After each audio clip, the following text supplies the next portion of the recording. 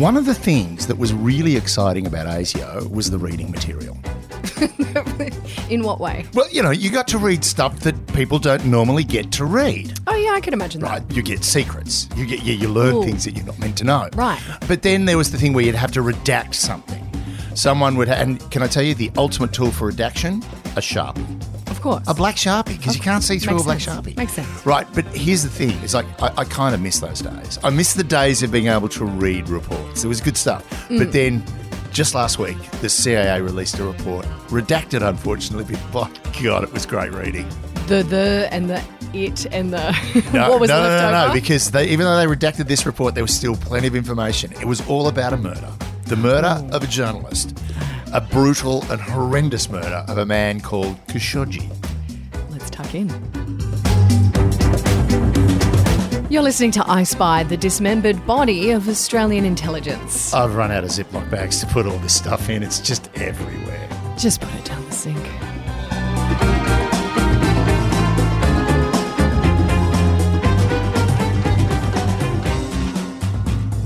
Hello and welcome to I Spy. My name's Michelle Stevenson. I'm with David Callum. I'm pretty sure by now you know what it is we do. We talk about spies. We do. We do. We talk about spy-related stuff. Yeah, and we talk about the fact that I was once a spy and it is still the greatest shame of the Australian government. The greatest shame. Terrible. Today, I'm really excited to talk about this because this is something, especially as a journalist, that I particularly not only found galling in the sense of it happened, but the fact that we know who did it and that no one is really serving any kind of accountability for it. Oh, no. Some of the guys that did it are in trouble. Not the guy who ordered it, but exactly. certainly the guys that did it. They're in a little trouble. Some of them are being sanctioned. Yes. So we're talking about Khashoggi. Khashoggi, Jamal Khashoggi. So what happened was he was a journalist. He was a Saudi journalist, but he was living in America. He is an American resident. He wrote for the Washington Post. Yep. He was involved in a newspaper in Saudi Arabia that was quite critical of the Saudi regime. He basically was going, I'm not happy with Saudi Arabia. I think it should be better. And you cannot be critical of the Saudi regime. Well, you can be, but you got to not walk into their embassy in Istanbul to get some papers so you can get married to your fiancé. Well, but you would not expect that what happened to him would have happened to him.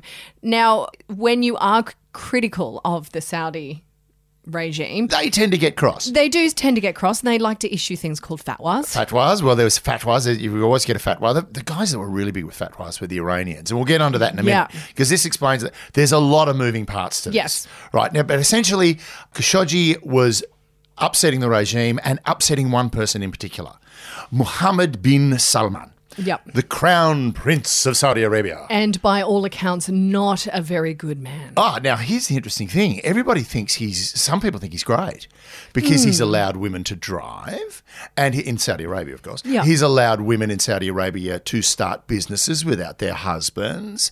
He's killed 49 dissidents. No, that's not a good part. No. He's supposedly got this very progressive outlook, but underneath, he's not the nicest guy. He's not as progressive as he makes himself out to be. Just so you know, even though he's the crown prince, that does not guarantee that he will become the king. His father is King Salman, but King Salman was, of course, once a crown prince. But up until Salman became the king, there had been 10 crown princes between the first king, the king before him, I can't remember his name, and Salman now. There have been 10. Yeah. Right. And, well, 2 of them went missing, 2 of them were arrested, 2 of them, a lot of things happen. It's very Games of Thrones-y in there. It's like Games of Thrones with really big tea towels. Well, I mean, in Jeddah, which is one of the major cities in Saudi Arabia, they have Chop Chop Square, which is basically where if you steal, you lose a limb. A hand. And you can still get beheaded. Oh, they still do that. They still do that. And you can still go down and watch someone get beheaded. It's like soccer.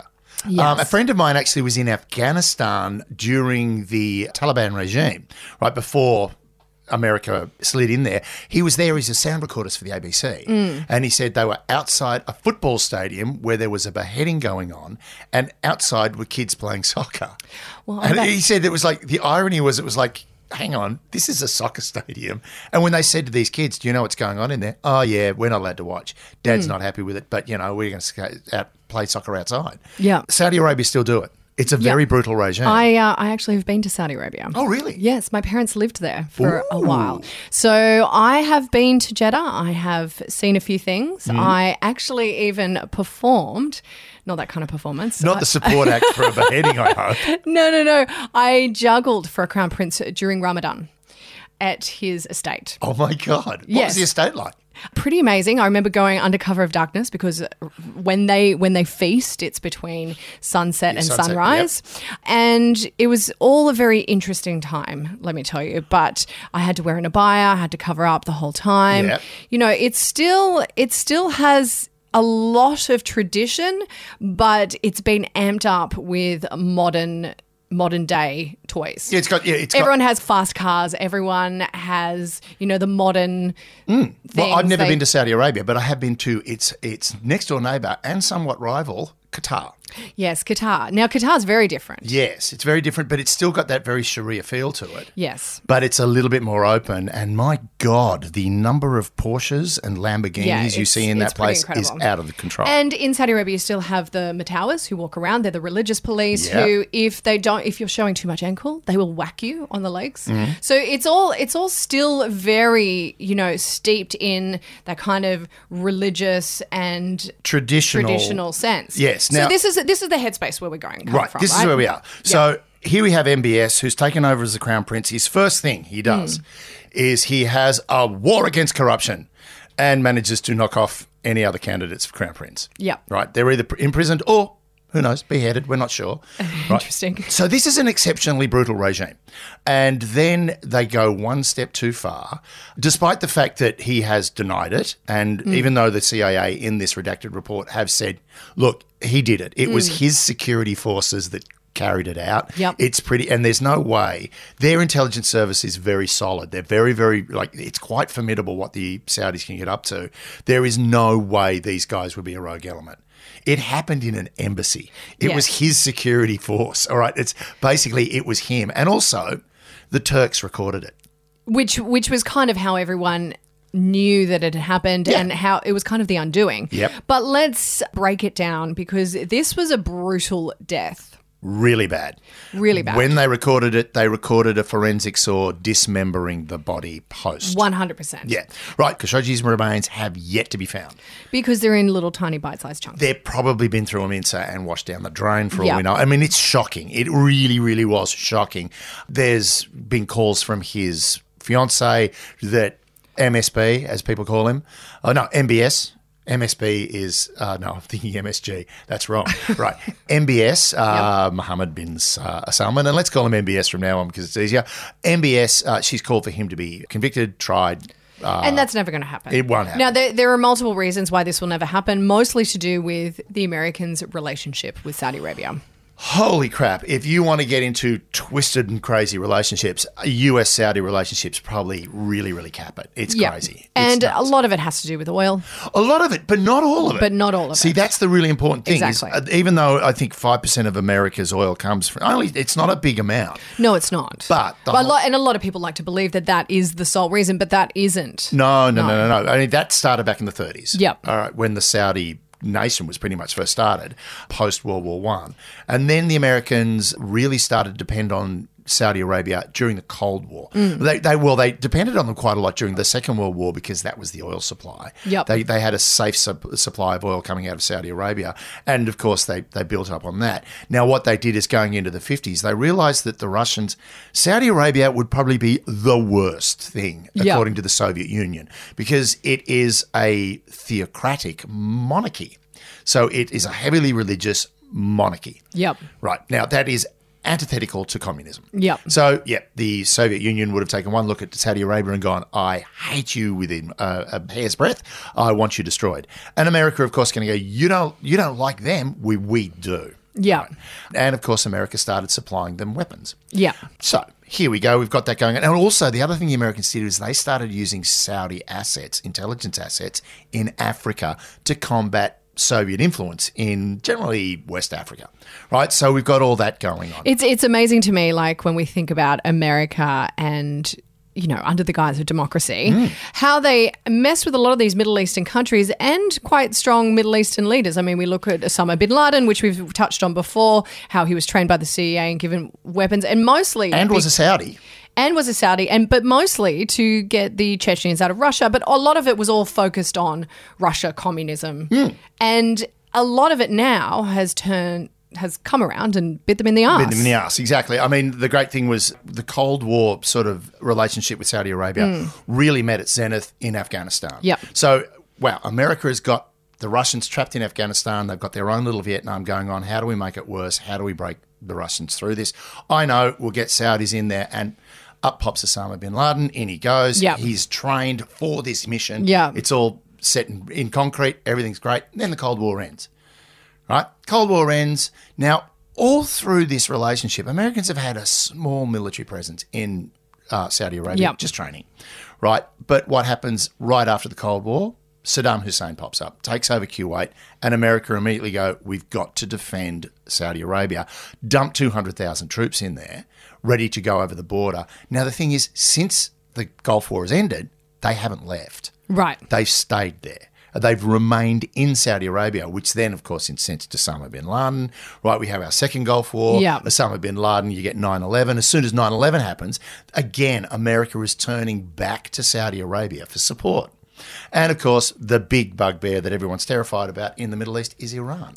Now, also, I should say, just quickly to touch on September 11th, there were reports that as soon as that had happened, that America had quickly evacuated from the country high-ranking Saudis. Oh, yeah. Right, 9/11, there was literally a plane full of high-ranking Saudis going even though the entire airspace over the United States was shut down, one little plane goes flying. Yes, and that kind of angered a lot of people. Yeah. When that happened. But the thing is, when you look at what was going on with the Americans and the Saudis and the Soviet Union, was essentially, and this was, I can't remember which president was quoted, they basically said, well, Saudi Arabia is a fundamentalist religious nation. America is a religious nation. Well, religion has got to be the answer to communism, so we can get into bed with these guys.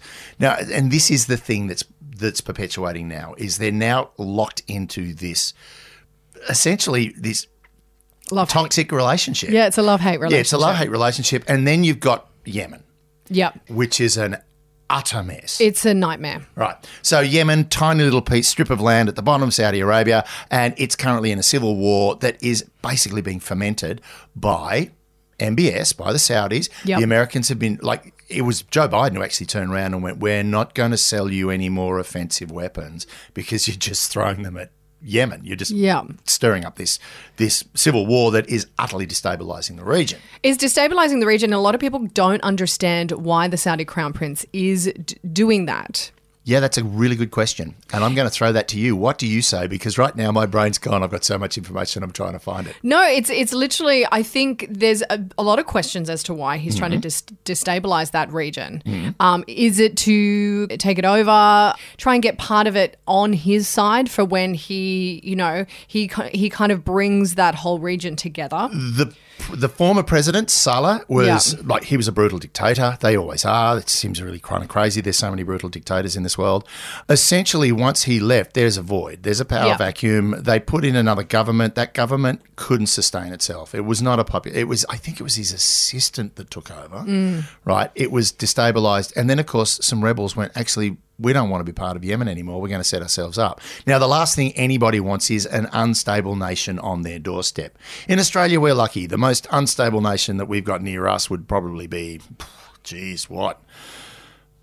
Yemen. We've got the Indian Ocean between us and them. I mean, even when Indonesia was going through the throes of Sukarno and Suharto and Bibi moving into Dodo, who we've got now, even though it was a very fluid, very dynamic situation, we've got a lot of water between us and them. Yeah, and there was still an understanding that there was a level of control about it. Yeah, and it's your problem, not ours. Yeah. And the bleed off is not that big. But when we didn't really rely on them for much. When the bleed off becomes rebels firing missiles or rockets at Riyadh, now we've got a problem. Yeah. Right, so we've got to fix this up. Now, the Americans have been pouring pouring weapons into Saudi Arabia, trying to help stabilize it. But it isn't working because Syria is involved, Iran is involved, Saudi Arabia is involved. There's all of these different characters coming into play. And this really comes down to the reason why America has a relationship with Saudi Arabia. Because the region is unstable and Saudi Arabia is the biggest player. It. Yeah. And I completely understand that. But at some point, you also need to lay down some rules because America's really big at telling everyone how to do everything. Yep. But yet underneath, they're kind of, exacerbating a lot of these problems. Of course. But that and Chalmers Johnson, if you've never read it, you've got to go out and read Blowback because it really does explain, like, as we said in that mini podcast about Osama bin Laden, Osama bin Laden was a problem that was made by America 100%. because they gave him the tools that he needed and then they pissed him off. And, there's nothing worse than someone who's been trained by you who doesn't like you. Right now, in Saudi Arabia, my Saudis do not like America. Oh, no. Well, it's not just America. They don't like anyone who's not them. Not them, yeah. There is a certain xenophobia about it. Well, but what people also don't understand, and I try and tell people this as often as I can, that essentially in the 30s, Saudi Arabia, there was still nomadic tribes people. Yeah. And the English found oil. And said, we will give you money. And they went, what's that? And then so our countries have gone through hundreds of years, like the Industrial Revolution. We've gone through all of this. John Law in France coming up with economies. To get where we are now. But when you take a country that essentially was nomadic tribes people and then bring them into where they are at this moment in such rapid succession, essentially, it's going to be problematic. Yeah, essentially a feudalistic nation has been dumped into the 20th century. It's problematic. And a lot of people don't understand that. Now, a great film, Peter O'Toole, fantastic in it, Lawrence of Arabia. Yeah. Now, most people go, oh, it's a great film, but the story of Lawrence was really interesting because he was the guy who actually went out with the nomadic tribes and they fought the Ottomans. And of course, the Bedouin, the Arab nations loved Lawrence because Lawrence knew them and knew what could work. He then walked into the big peace talks at the end of World War I, I think it was, and basically said, guys, if you're going to do anything, you've got to do it this way. We've got to set up the Arabian Peninsula in this way. So these various different nations, you had the Kurds. The Kurds were huge. Yeah. They're not anymore. They're getting their asses kicked. Right, we're going to set up these. We should set them up as tribal nations and let them intermingle. Yeah. And America and Britain went, nope. France as well. All of the big powers turned around and went, no, it will be divided up into countries. We'll split Persia into Iraq and Iran. We'll have, Kurdistan's gone. Turkey will be there. And therein lies the problem. And suddenly you've got this problem. Yes. Now, so why are we talking about all this? Because it's kind of setting the scene for Khashoggi. Sets it up for Khashoggi, who is a guy who just wants democracy in Saudi Arabia. He wants to break this monopoly of the House of Saud. Like any good journalist, he's asking questions. He's asking a lot of really pointed questions. Yes, and he's doing it from what he thinks is a safe space. Absolutely safe. In America. He's in America. Yeah. What could possibly go wrong? Well, it went wrong. Well, it went wrong because basically when he said to the Saudi government, I really want to marry this girl. What do I need to do it? They went, oh, you need to come to one of our embassies and get a couple of pieces of paper. But he was under the assumption that he was in safe hands. Because when you go to an embassy, you should be safe. Yeah. And in fact, I think we will talk about this. We're going to do a little mini episode about how embassies work. Because it's fascinating. It's crazy. Yeah. So he goes to, I think it was Istanbul. Yep. Which means it wasn't the embassy. Not Constantinople. Not Constantinople. Every time I hear that, I just want to say Great that. Song. Yeah. Istanbul. So he actually wasn't going to an embassy. He would have been going to a consulate. Yes. See the mini episode that we will do soon. What happened was he walked through the door. They closed the door behind him and he was never seen again. And was very shortly after, not only not seen again, he was in multiple pieces the last time he was seen. Yes. So they recorded his murder. It was recorded by a bug that the Turkish intelligence service had placed in the building. And that had been leaked.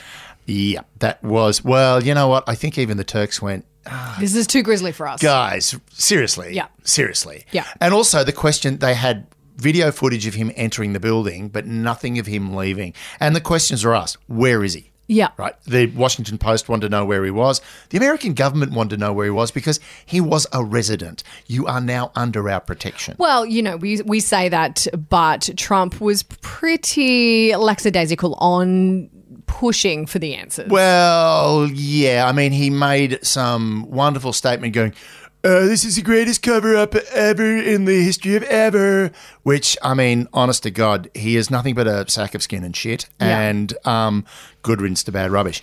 The problem was it wasn't just the fact that, you know, he didn't want to upset the Sauds. It was also son-in-law Jared had a lot of business interests with MBS. Yes. Right? So again, we have this problem of someone getting involved in the wrong thing. So the government knows basically what happened. Now, scoot forward to the Biden administration and the CIA release a redacted report. Redacted report. Now, which essentially says this happened. It happened. We all know. Yep. You know, it's the world's worst kept secret. Yep. The big thing was that report had been done 2 years ago, I think. Yes, but the Biden administration actually put they released it because Trump went, no one needs to know. Yeah, I've got COVID. Everything's fine. Right. He had his little dramas. I won. You didn't. And then Biden actually campaigned on, we will not only release this report, we will take steps to make sure the people that did this will be punished. And Q2, nothing happened. No. 9 men have been arrested and charged by the Saudis. But I think a couple of them are now getting out of prison I also already. think that the 9 guys that were charged by the Saudis probably had nothing to do with it, and it was MBS going, I can get rid of 9 guys. Yeah. And also their families are now rich, but they no longer have lives. Got it. Right. Now, the other one was many of the people that were involved were sanctioned. Yeah. So, and here's a great thing. Sanctions are fun.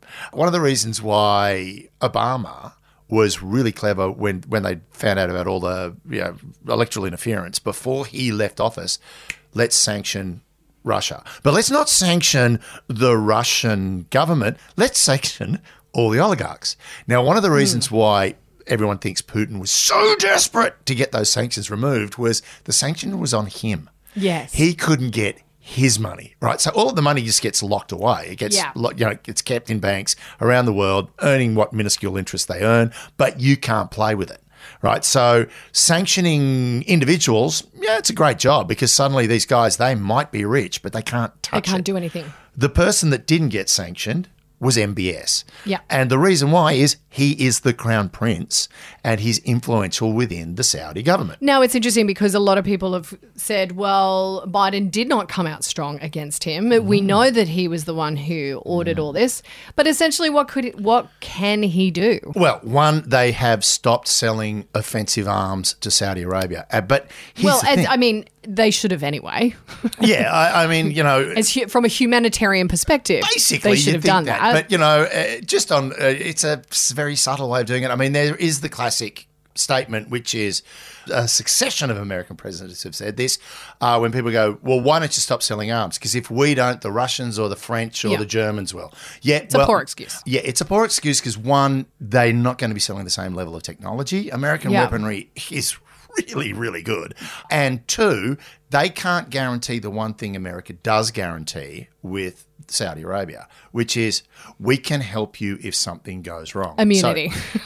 So, not just immunity. If Iraq decides to invade, we'll stop them. We'll support you. If Iran decides to bomb you, we will retaliate. Yeah. Right now, Iran in itself is that's an episode in itself, and we're going to do it, and it's going to do our heads in. But the most important thing is Saudi Arabia, as much as America is locked into Saudi Arabia, Saudi Arabia is locked right into America as well. Right. And that's why, even though a journalist whose intention was to try and improve his country walked into an embassy with the express purpose of just getting married, wound up in pieces, probably in Ziploc bags, and being carried out in the trash. And I read excerpts from the tapings, the recordings of the murder, and it is beyond gruesome that this even happened, and it kind of strikes to the heart of, like, you cross the Saudis, you wind up in bits, literally. Yeah. And that is the essential problem we have now with Saudi Arabia is it's like they're there, what do we do with them? Yes. And I think that this is an ongoing story. The girlfriend is calling for all kinds of things. She's come out. I don't think that this will go away too easily. Nope. But I think at the end of the day, there is not a lot anyone can do about it. This is just one of the problems MBS has at the moment. He's got the problem with Qatar. That backfired on him. Yemen is not going well. The internal situation in Saudi Arabia is not good. And it could be very simply that Daddy turns around and goes, I might find another crown prince. Yeah, and the other thing I should say, just to touch on quickly, the crown prince also, this is a man who essentially did all his schooling in the best universities in England.